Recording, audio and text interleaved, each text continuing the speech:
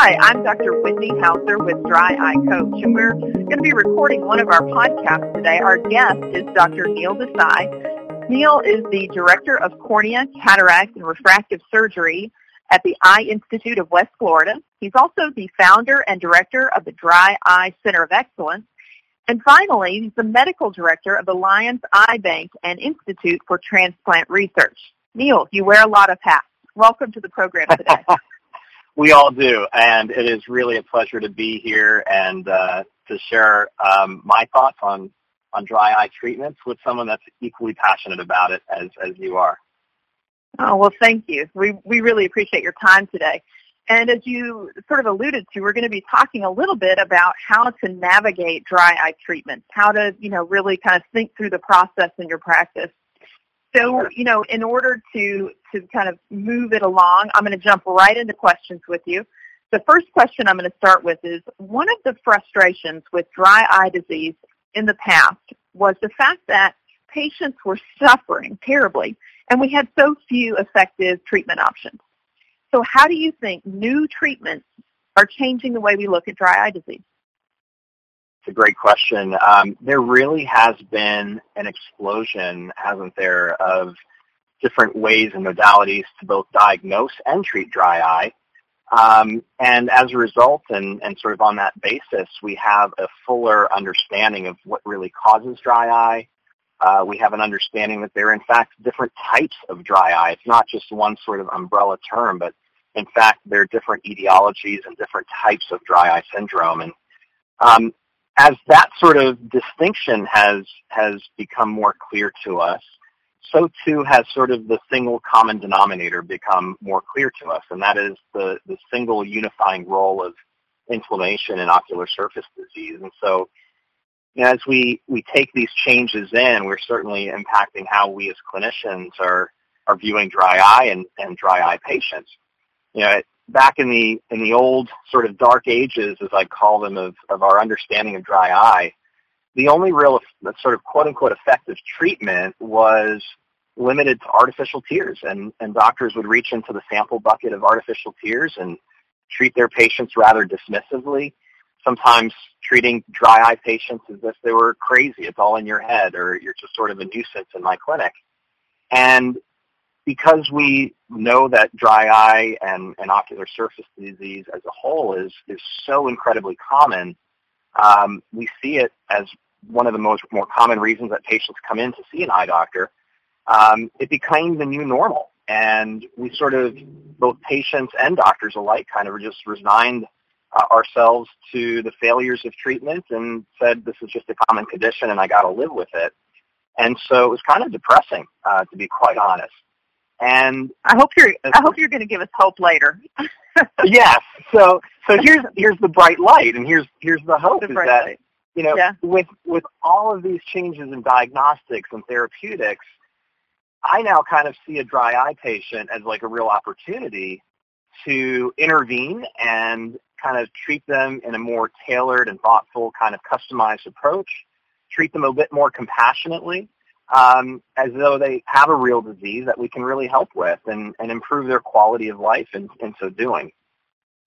And I like what you said there. I mean, the tailored, we went from a catch-all diagnosis and a catch-all treatment where, like you said about the bucket, and you're just, offering something, anything as a palliative treatment, to something that's tailored. And that is a really big swing in the pendulum. And I think a lot of practitioners are just now sort of catching the wave, if you will, of what dry eye can be in your practice. It sure can. And, it's the right thing to do for patients, but it is sort of a tremendous practice builder, particularly when you consider the average demographics of a dry eye patient. It's a female, 50-plus head of household. It's quite well educated, well employed, has a higher than average income. They're taking care of elderly adults, in-laws. They're married. They take care of kids. And they're really the center cog of a very large sort of network of people, and they're affecting a lot of different lives. And so if we can take that dry eye patient and who's been treated rather dismissively with no relief, and convert them to someone that has improved quality of life because of our interventions and our tailored approach, well, that's a boon for the patient. It's a boon for our practices. Right. Well, and you raise a good point. Demographically speaking, the classic dry eye patient is the medical decision maker for the family. And as you said, the family can go to the younger generation as well as to the older. And I think a lot of practices think, I don't really care if that dry eye patient leaves, because they perhaps are perceived as a nuisance patient, or, you don't feel like you're making the impact that you want to because you move the needle so slowly because of the chronicity of the disease. And you raise a great point. It's not one patient that's leaving the office. It's potentially, 3, 4, 5 patients that you might be losing. And I think a lot of times practitioners don't really appreciate that potential loss. There's no pun intended here, but there's definitely a very broad ripple effect of dry eye and the treatment of dry eye. And, when that dry eye patient feels relief and has developed a rapport with you and sees you as a trusted resource for treatment, and their husband wants a clear lens exchange, or their parents or in-laws need cataract surgery, or their son and daughter wants LASIK, well, guess where they're going and who's coming in with them, for that visit, who's scheduling the visit. They become your biggest advocate, no doubt, and your biggest thank They really do. The next thing I'd probably like to sort of touch on is there's, as we've kind of talked historically about having few choices, now we have new treatments and new diagnostic technologies that are going hand in hand. And because a more detailed diagnosis allows us to tailor that treatment, as you talked about, for each patient, can you kind of talk about your approach to diagnosis? Sure. It really centers, and the diagnostics are really aimed at doing two things. It's aimed at determining, A, what type of dry eye does this patient have? And certainly there can be a mix or an overlap of different types, but we have aqueous tear deficiency. We have classic evaporative deficiency or evaporative tear loss, which really overlaps with lid margin disease or meibomian gland dysfunction. We have the very rare sort of nutritional or mucin deficiency, the vitamin A deficiency type dry eye patients. And then there's sort of the non-biochemical dry eye patient, I call them mechanical dry eye patients, that might have exposure keratitis because of some lid issue, or there's a conjunctival cholasis issue. And because of the long-standing circulating inflammatory factors, now the Tenon's fascia is degenerated and they've got conjunctival cholasis, which certainly creates a mechanical irritation and an impediment to the normal spread of tears. When I get referrals for dry conjunctival cholasis, one of those things that is oftentimes overlooked, not documented, not acknowledged. I think that a lot of our colleagues perhaps see it upon examination, but don't necessarily really take home anything, or don't really acknowledge that as part of the process or potential mechanism.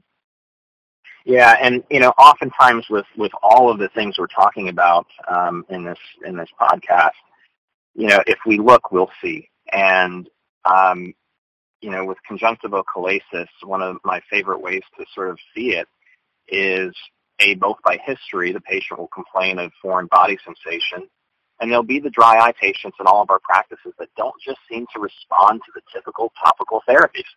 And they just still complain of these dry eye type symptoms.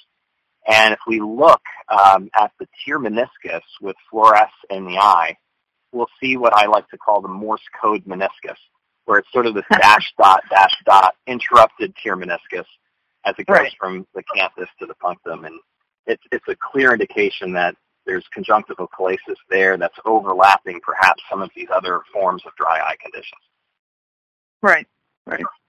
Yeah, so you've really kind of drilled down. This is a multifactorial condition. It could be any one of the things that you outlined. It could be more than one of the things that you outlined.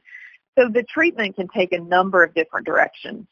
So what are the underlying causes or symptoms do you focus on when you're making a treatment plan? What really is sort of how do you get direction from your diagnostics to move towards treatment? So this is kind of multifactorial too, and it kind of goes on a case-by-case basis, but I'll try to kind of outline my thinking in all of this. Despite there being all these different sources of dry eye, as I said, the unifying thing is the inflammation. And so we need to figure out what's the source of the inflammation. Is it behavioral, environmental?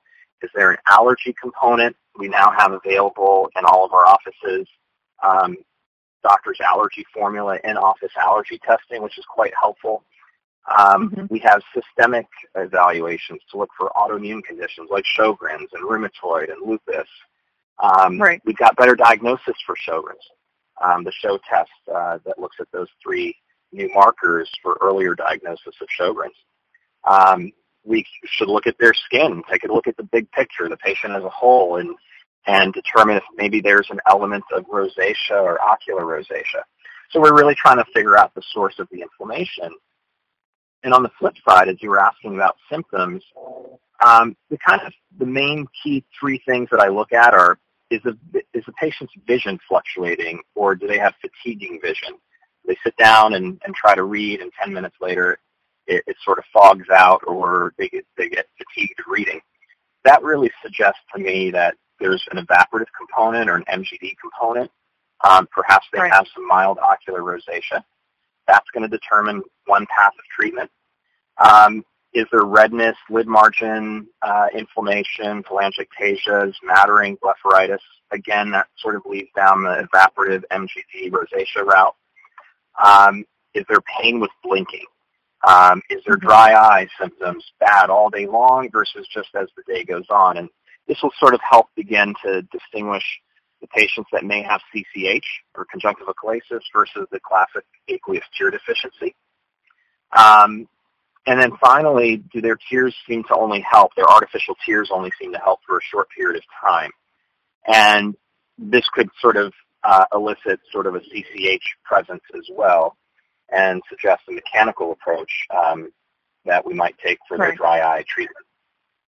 You know, you mentioned rosacea several times, and, you know, in my clinical practice, I found that a lot of doctors don't necessarily ask the question about rosacea. Have you been previously diagnosed by a dermatologist or primary care internist?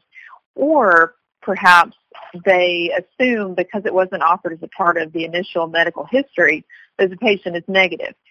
Or perhaps even if they ask the patient, have you been diagnosed, the patient says no, they take that as a no, when what we see behind the microscope as telangiectasias at the lid margin may say otherwise. So I think sometimes it's dismissed a little too early diagnostically, and I believe that 20% of patients may have ophthalmic aspects of ocular rosacea before they have dermatological signs. So, you know, I think too early in the process, sometimes that's set by the wayside when that could be the origin that really is troubling the patient. So it could be all right. I appreciate that. Oftentimes we see patients that come in with signs and symptoms of ocular rosacea, and their dermatologist, and maybe it doesn't rise to the level of sort of dermatologic or facial rosacea that a dermatologist might classically see, but certainly in our world, it's a major player. And depending on what part of the country you are, depending, you know, on access to medical care and so forth, they may just not have seen a dermatologist. You know, they just may not have been front of mind for them or an opportunity. So dry eye, as we've established, and certainly you've kind of outlined, is an inflammatory disease. And even when we talk about MGD being the underlying cause, inflammation also can be the underlying cause of the MGD that we see. So can you talk about the cycle of inflammation and how it leads to MGD and dry eye? Sure. So, and this is really, this whole conversation and this question really forms the basis of the foundation for a lot of the patient education that we do. And we talk about this vicious cycle where any trigger of inflammation might start this process of tear film instability, where it's not just the quantity of tears, but it's the quality of those tears and how stable those tears are from one blink to the next. And that tear film instability and the inflammation leads to the dry eye symptoms, the irritation, which then leads to maybe more inflammation, and the cycle continues and gets worse and worse over time.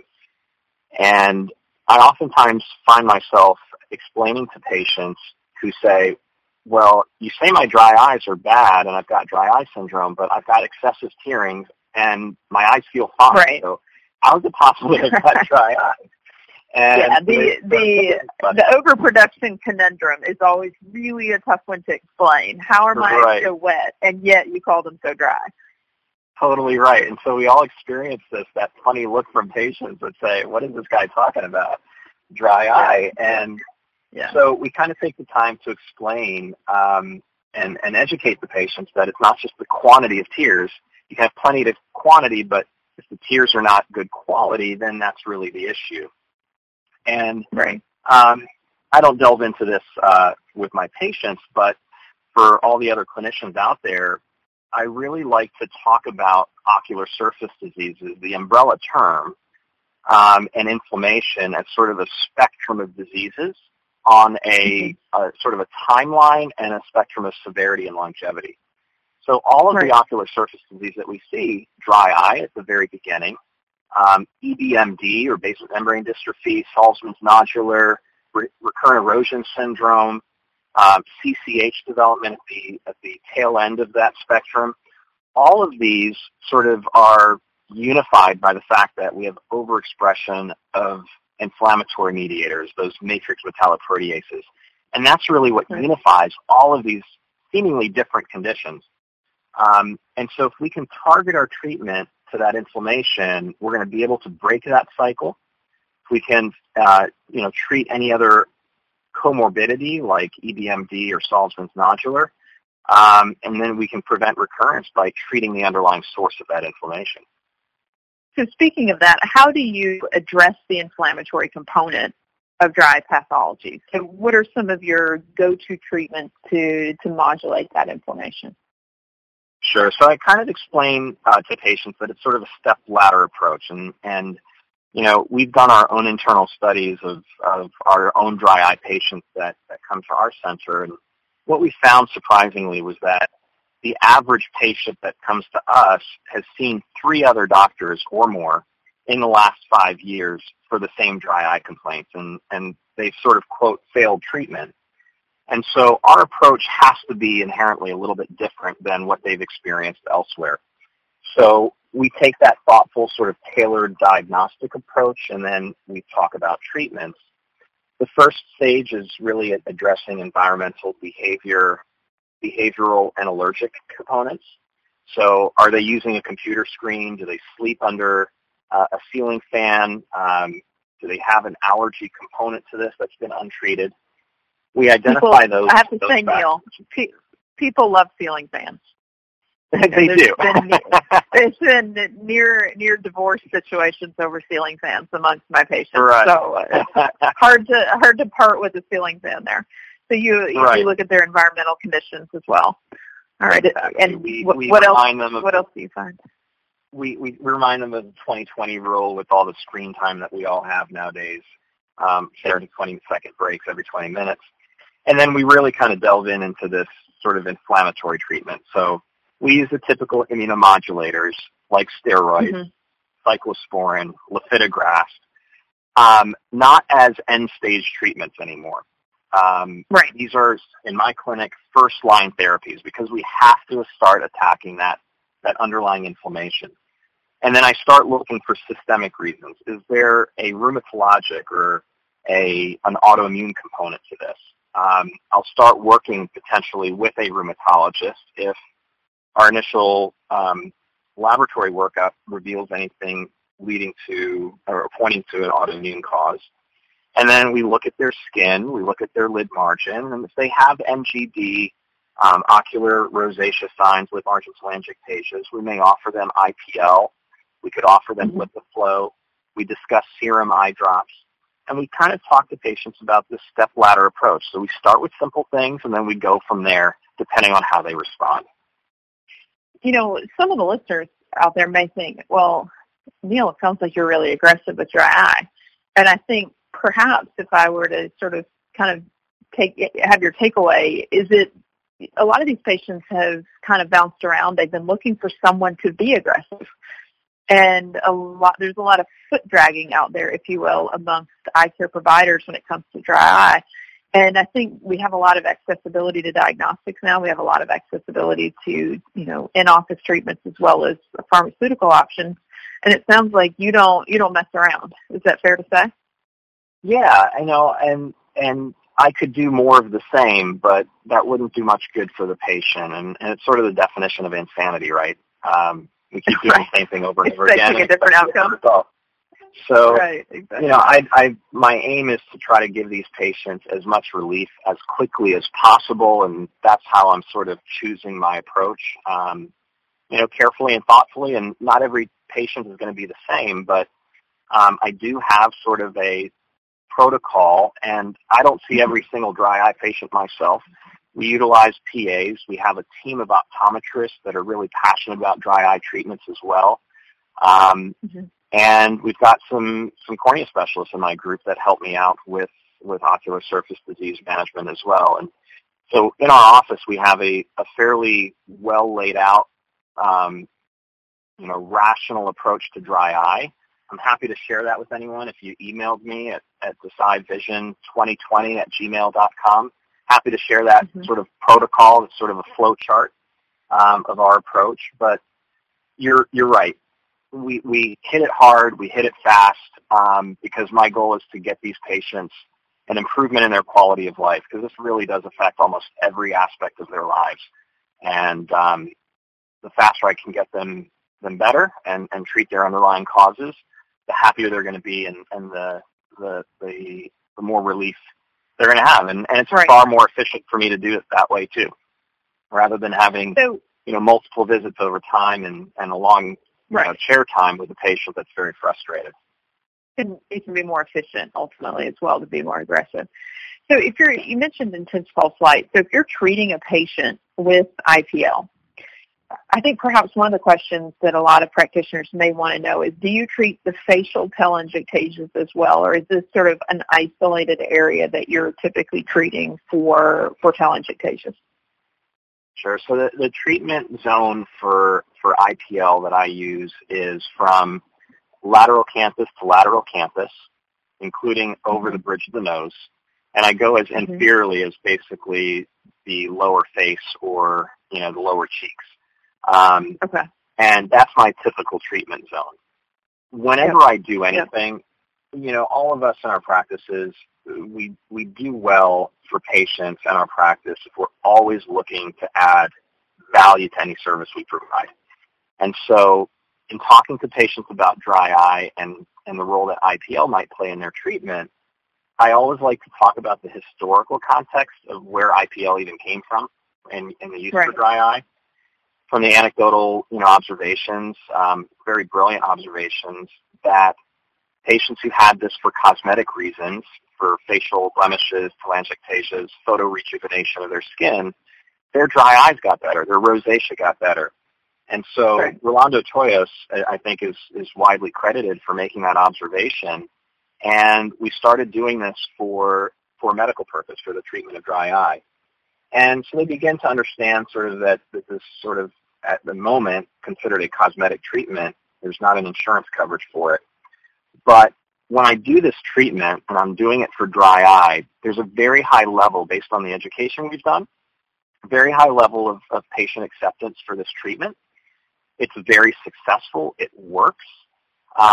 Very, very few patients would be non-responders where their rosacea has caused atrophy of the glands itself. Those patients may not respond as well as we would like. They're perhaps too far gone. But while I'm doing the patient's treatment, for the average patient, I'll sort of say, hey, I noticed you've got some telangiectasias on your chin and rosacea on your chin or on your lower face or on your forehead. Do you mind if I treat that at the same time? And you should see the smile I get. I was like, wow, you're willing to do that? And for no extra, I'm like, I'm here anyway. If I can do that for you and it's going to make you happy, great. And let's just do it. And I'm going to venture to say you've never had anyone turn you down. Is that fair? Exactly right. Yeah. But it's you're batting value-added service. Exactly. Right. And so when they start to notice not only that their dry eye symptoms are getting better, but their face looks beautiful and their skin looks rejuvenated, It's just such a value they sure add. love Dr. Desai at that point. They're definitely exactly. in your court. So go ahead. Well, I was just going to say, no, go ahead. Go ahead, Whitney. Go ahead. We're going to kind of crossing over there. So do you combine it? Do you combine IPL with additional treatments, or is it a standalone for you? Or is it patient to patient? It's definitely patient to patient. What I usually do, we do offer LipiFlow as well as IPL, and right. we've sort of developed an internal protocol based on what I've observed in terms of the response when we combine these treatments. Certainly IPL, I've been doing it since 2008 for dry eye as a standalone treatment, and it certainly right. works. Typically the protocol is to get 4 treatments spaced about 2 to 4 weeks apart, and then we convert to maintenance treatments at single treatments by like about 4 months after the series. And then right. we start stretching the interval between maintenance treatments out further and further until patients are typically getting 1 IPL treatment as a maintenance per year. Right. What we notice is that patients typically, and I tell patients this so that we set expectations right, patients don't notice really any change or any benefits of the treatment after the first and second treatment, typically, when it's done as a standalone. It's after the third and fourth that they begin to notice the symptoms improving. And they say, hey, this is actually working.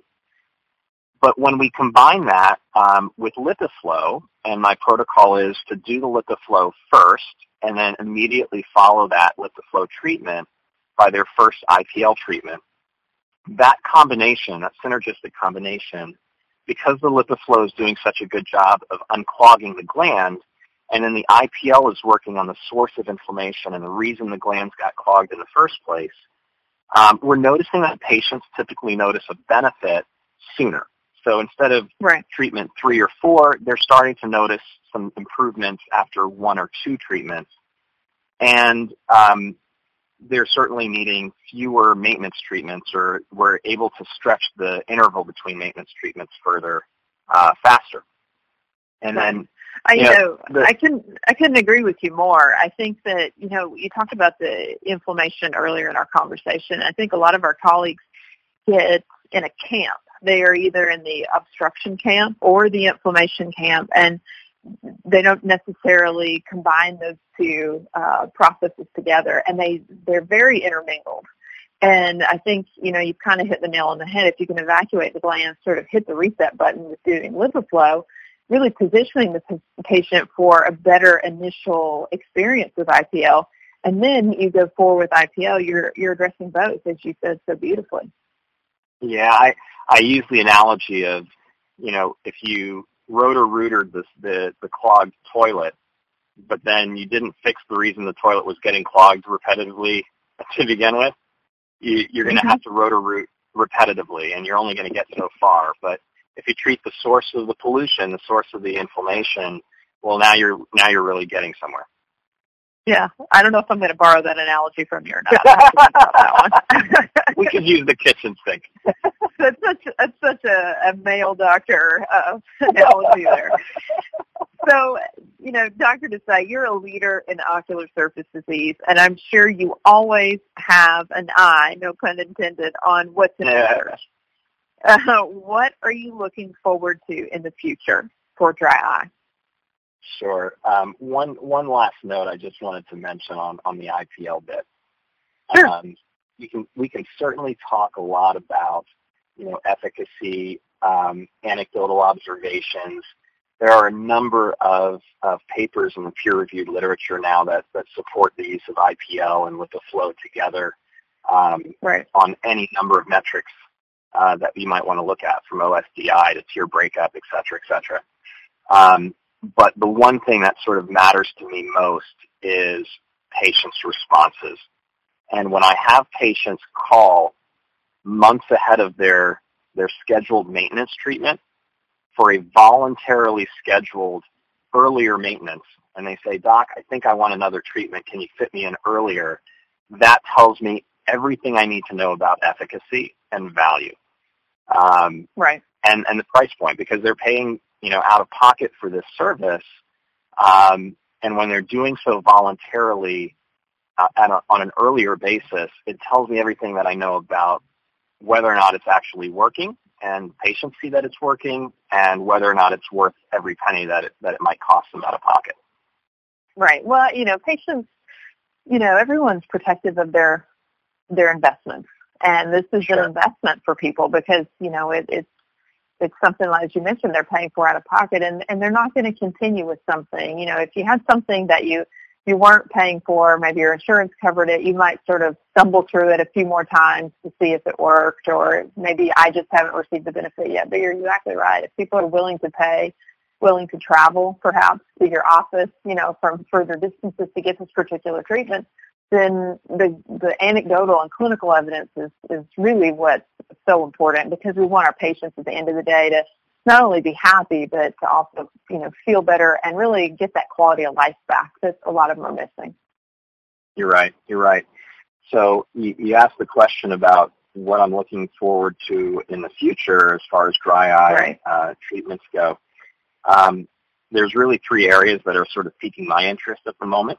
One is the increasing role for biologics in terms of using biological agents like amniotic membrane-derived products, cryopreserved amniotic membranes that really are modifying the immune response and allowing for regenerative healing to occur on the ocular surface.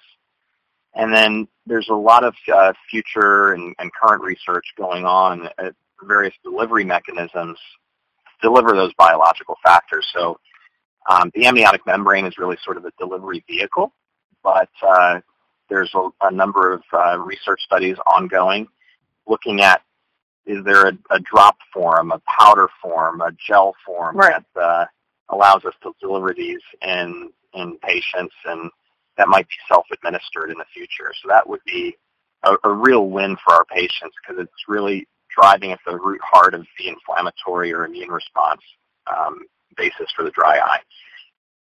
The other area, enthusiasm for that, for sure, because I think what we find is, if you have used membranes before, some of those people need ongoing, care for chronicity, and it's I think having a self-administered option would be ideal. Sure. In its current form, the amniotic membranes are sort of like, putting the fire out, but then you still need chronic treatment, long-term treatment. It's not an end-all, be-all, but it certainly does help kind of put the forest fire out so that the long-term treatments work a little bit better. And so I think there's a lot of potential in the role that biologics might play in this area. Something else that I find completely fascinating is relatively new, and that's the whole idea of neurostimulation. Allergan released the TruTear device that basically hijacks the nerve pathway for the production of basal tear secretion rate. And so that's like a totally different pathway to treat dry eyes by utilizing nerve pathways. So kind of neat. And then the final area that I'm interested in, and this is perhaps a little bit far off, but just recently there was a paper in the journal Nature that showed that cells that are infected by Epstein-Barr virus, which is incredibly common, most patients have been exposed to Epstein-Barr without really even knowing it. But these cells that are affected by Epstein-Barr, they showed in this paper that the proteins expressed by these cells bind to chromosomal loci that increase the risk of development of certain systemic conditions like lupus and rheumatoid arthritis, inflammatory bowel disease, type 1 diabetes, celiac disease, juvenile arthritis, MS, Sjogren's syndrome. So a whole host of autoimmune conditions. And so the excitement for me really centers around the idea that if we can develop a drug, a sort of designer drug, that inhibits the expression of these proteins or binds to these proteins and inhibits their action, we may be able to actually modulate a disease process before it starts. And so there's a real hope that we can address the inflammatory condition and the systemic conditions before they cause all of these late sequelae like dry eye problems and other systemic problems. It's a really fascinating area of research. That is. You've really given us a lot of food for thought, not only clinically, the reasons to take dry eye seriously, what it means to your patients, what it means to the practice, diagnostic and therapeutic considerations, but also, what the future may bring for dry eye disease. So I have to tell you, Neil, it's been a really enlightening conversation this afternoon. I really appreciate you joining us for the podcast. Such a pleasure. Look forward to talking to you again soon. Thank you. And thank you for joining us for Dry Eye Coach Podcast. We'll see you next time.